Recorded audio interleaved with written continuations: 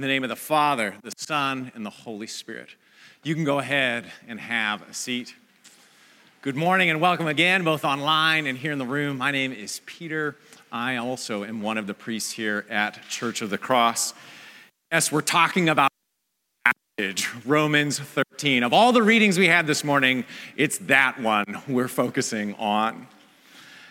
The celebrated 2018 novel, The Overstory by Richard Powers, tells the story of 9 different human characters, their hopes and dreams, their development, the arc and span of their lives. But these stories, as important as they might be, are not ultimately the point. As the title suggests, there is a higher, deeper, greater story that the novel also tells, a story in which those 9 different human narratives are themselves embedded, under which those stories take place, upon which they are dependent. I'll say no more in case you'd like to read the novel, and I don't want to spoil it for you, but I think this idea of a deeper or richer story, an overstory, is a helpful lens for our reading today from Romans 13. The first 7 verses of our reading speak to the Christian relationship with governing authorities. They're among the clearest passages in the Bible dealing with this topic. They outline how a gospel community is to relate to the state, even in a limited way. That is obviously not a very simple topic. But in the time we have this morning, I hope this passage will shed some light for us. And beyond the immediate kind of questions related to the government and our relationship and do we really have to pay taxes? More than that, I hope we would grow together in a sense of the way that our lives are bound up in God's rich and deep, grand and gracious overstory. As we look at the first 7 verses of Romans 13, I want to focus on 3 interrelated words. These words are translated in your bulletin this morning: be subject, rebel against, and established. All 3 are found in verses 1 and 2, and all 3 share in the original language something of a relationship. This is going to get a technical word, tasso. It means to arrange or bring about an order, to put into place. Established or put into place the whole of creation. The word then to be subject is the word hupotasso, combining the word for established with the preposition for under or below. To be subject is to be under what has been established, to submit to what is. It's to live in line with what God has purposed and put in place. The third and final word, rebel against, is antitasso. I think you can understand what it's getting at. That is, it means to move against, to be in opposition to what has been put in place, arranged, or established. Anti. The call, therefore, that Paul is making here to Christians in Rome and Christians in Austin is to live under the order that God has established, to not act against, transgress, oppose what God has set in place. I know some of you here have experienced woodworking. I don't have a great deal of experience in that, but I know that when you have a piece of wood, when you're working with a piece of wood, you have to consider the grain of the piece. You have to consider which way the grain is running and work with the grain. Hupotasso, be submitted to the grain of what is. And to cut against the grain is to move against what has been established. It's a difficult thing. It does not often work out well. That same idea here exists in Paul's use of these words. The interrelatedness of these words is important for understanding what is saying here. His charge is to live in line with the purposes that God has established in creation. And a part of what has been established, he says, are governing authorities. We would call the government. State authorities, public servants, those invested with temporal power. specifically the power of public justice, as Paul outlines in verses 4 and 5. Esau Macaulay, in his book, Reading While Black, has pointed out that Roman soldiers, in the context into which Paul was writing, very functioned in a similar way as modern-day police. God's authorities, in some way, established for our good.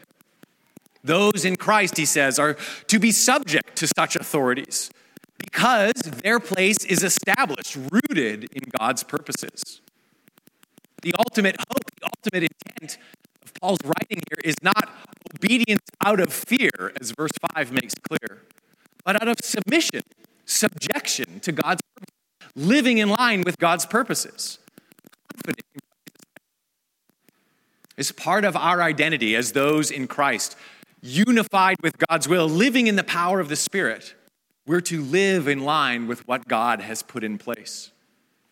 Public authorities, Paul is saying here, are part of God's good ordering of creation. They are God's servants, as he writes 3 times, instruments of his purpose. In 16th and 17th century England, there was this concept of the royal touch. It was the belief that the king or queen was able to offer physical and spiritual healing, God's healing, simply through their touch. To be touched by the reigning monarch was a means of receiving God's grace. That's obviously taking things a bit far, but that, strange to our modern ears conviction, is illustrative of Paul's teaching here, that governing authorities exist to serve God's purposes. They're his servants. His deacons is the word, quite literally, in existence for his purposes of shalom and blessing. This kind of language, and the placing here of the governing authorities in the context of God's purposes for all creation, does a couple of important things for us. First, it sets governing authorities under God. In this way, such powers are actually diminished. There is a consistent temptation by those who hold such power and by those under authorities who hold power to see that power as ultimate, as the most important, the most preeminent thing. That's a temptation no less for us today than it was living in Rome. To see our governing authorities, our leaders, our political parties as paramount and preeminent. This is an aside. This is why I think it's so difficult for some of us to admit loss, admit defeat in elections, because we see them as the preeminent mode of power. Who is in power is the most important thing for us. But Paul's language here sublimates the President of the United States, the Secretary General of the United Nations. They don't have much real power, it's true. But they are sublimated, every governing power, to the purposes and plans of the Lord. And his language here gives us this richer vision of the powers we regularly interact with. New Testament scholar Beverly Gavenda, writing about this, says, these authorities, human authorities that we meet, do not belong to themselves. Any authority, any power you encounter is derived from God's ordering of creation, his sovereignty over all things. So no civic authority then has a claim of your total allegiance. No governing authority takes ultimate precedence in the life of one who is in Christ. Our mayor, city council members, state representatives, senators, our sheriffs, and local police are understood as God's servants, put in place for our good, as verse 4 declares. This leads to a second thing to keep in mind. Even as Paul's teaching calls those in Christ, calls us, shaped by the gospel, to be subject to governing authorities, limits are here put in place. Limits around these authorities. They exist for the purposes of God, for the good of others who are under their power and influence. To summarize, government exists as a part of God's purposes for his creation, for the flourishing of human society, for the common good. An incredibly complicated task. But specifically, Paul writes here, for the purposes of justice, restraining and punishing wrongdoing, cultivating virtue in a society. This is the reason Paul gives for God's establishing of civic authority. That's the end to which they're put. But very early on in the church's reading of this passage, Romans 13, began to be read in conjunction with other passages of Scripture. Chapters in the book of Revelation, whole swaths of the prophetic books in the Old Testament. Even Acts chapter 5, an example where the apostles declared to public officials, we must obey God and not human beings. The early church teacher Origen pointed to that declaration as a limiting principle around what Paul teaches here. As authority as the power that governing authorities has is derived and intended for a specific purpose, there are limitations around what good governance looks like. And there are limitations around what Christians can and should submit to.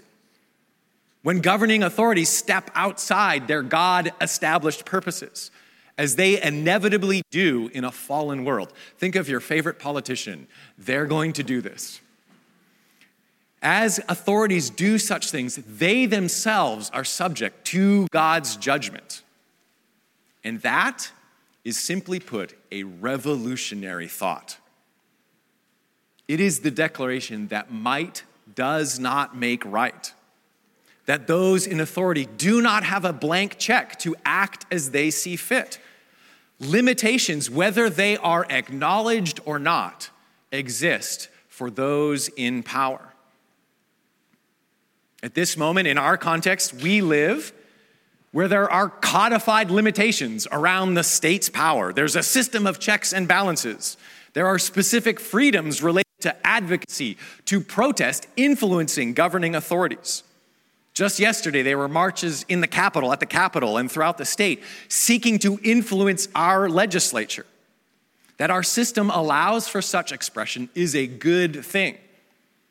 But even if such measures did not exist, even if there were no term limits or elections, those in power would be accountable to the living God, subject to his justice, his judgment, in the end and in the midst of history. Earlier on in Romans, in chapter 9, the Apostle Paul brings up Pharaoh in Egypt, and he uses him as an example of a power that is overthrown for the glory of God. Paul's statement builds on what we read in Exodus, where because of economic exploitation, the enslavement and oppression of sojourners in the land of Egypt, Pharaoh is overthrown by God. And through human agents, right? Like Moses is an active participant in the overthrowing of Pharaoh. There's a limitation in history to what is owed to those in authority. It is an act of love. It is an act of faithfulness to hold those in authority above us accountable. To, yes, acknowledge their God-given place, pray for them because of the complicated nature of their task, but also call them to act in line with their God-given purposes, to resist, to name evil when we see it. This is a prophetic part of what it means to be in Christ, what it means to be the church. And there are obvious examples of this in recent memory. The Barmen Declaration is this amazing statement made by German Christians living under the Third Reich, who said, we cannot acquiesce to the allegiance that you are requiring of us, because that allegiance is owed to God alone. Fannie Lou Hamer is a crusader in the civil rights. She protested courageously against white supremacy and police brutality, features of our society that are still too much in existence. And she did so, this is not as often celebrated about her, from a convicted place about Christ's supremacy, his lordship over all of life. We have living, close-at-hand examples. Rondell Trevino and the Immigration Coalition, a mission partner here at Church of the Cross, part of their work is advocacy, petitioning for a more just immigration policy in the United States. Think of the prison founded by Chuck Colson, part of which Its work is devoted to criminal justice reform. Just this week, Heidi Crowder is a 26-year-old woman living in the UK with Down syndrome who is petitioning the government for a change in their policies around abortion that would allow someone like her to be aborted up until birth. Each of these things are part of what it means to be God's people today, are part of what it means to be the church. So even as Paul calls for submission to authority, his words here offer tremendous hope. Oppressive authorities are not the last word. Those powers that would dehumanize or degrade are not ultimate. Those in power who would serve themselves and not the common good will be held to account. There is something greater and deeper at work. And it is to that greater work, that overstory, to which you and I owe our ultimate allegiance. I've struggled a bit, wrestled a bit in crafting this sermon to know how it is this text might speak, might connect with our lives in anything more than an abstract way. I think some of the principles outlined for us that we've talked about just now are important for us to keep in mind, especially in a context such as ours, where it's so easy to see our government and political realities as ultimate. And frankly, it's important for people such as us who are so very secure that perhaps we might be tempted toward complacency when it comes to our authorities. There is a call upon us that involves contending with governing authorities for justice, for peace, for our authorities to live and act in line with God's purposes. I've personally been convicted by this passage to consider, what does it mean to love my neighbors who are in authority? To speak of governing authorities with love. Politicians are like that one group of people that it's okay to speak degrading things about, aren't they? But what does it mean to act in love toward Governor Abbott, toward Mayor Adler, toward our city council members, the members of our local school boards? What does it mean to act and speak in ways that would honor them as our neighbors, made in the image of God? I think the point that I most sense the Lord pressing upon me, however, relates to this idea of his established purposes, to the overstory that God has, into which governing authorities and everything else are situated. Most scholars see these first 7 verses in Romans 13 as this interjection into a larger section beginning in Romans 12 and continuing to the final verse of our reading today, verse 10. The idea is, these scholars have, that Paul felt the need to say something about governing authorities because he was writing to Christians in the capital. But these verses about the state come in the middle of this larger section, this discussion of love. That placement, I think, is illuminating. When we consider God's ordering of creation, what he has established and purposed, we must speak of love. When put against the reality of state and governing authorities, that might seem kind of irrelevant, naive, or weak. But the love of which Paul writes is not a weak or wilting thing. It is central and strong. Because the love that Paul describes here, that he calls you and I to, is none other than the love of God demonstrated for us in Christ's death on the cross. It's none other than the love that God the Father and God the Son share eternally in the Spirit at the center of all things. Out of this love, the Christian conviction is, all things were made, all things are sustained, and all things are being redeemed. I love the quote on the front of your bulletin from the Jesus Storybook Bible. At the center of all things is God's never stopping, never giving up, unbreaking, always and forever love. Those in Christ are called to let love be sincere, are called to fulfill the debt of love. Love is the fulfillment of the law, because the self-sacrificing, strong love of God is at the center of all things. It's at the center of his plans. It is, in a way, the realest thing there is. It is the overstory.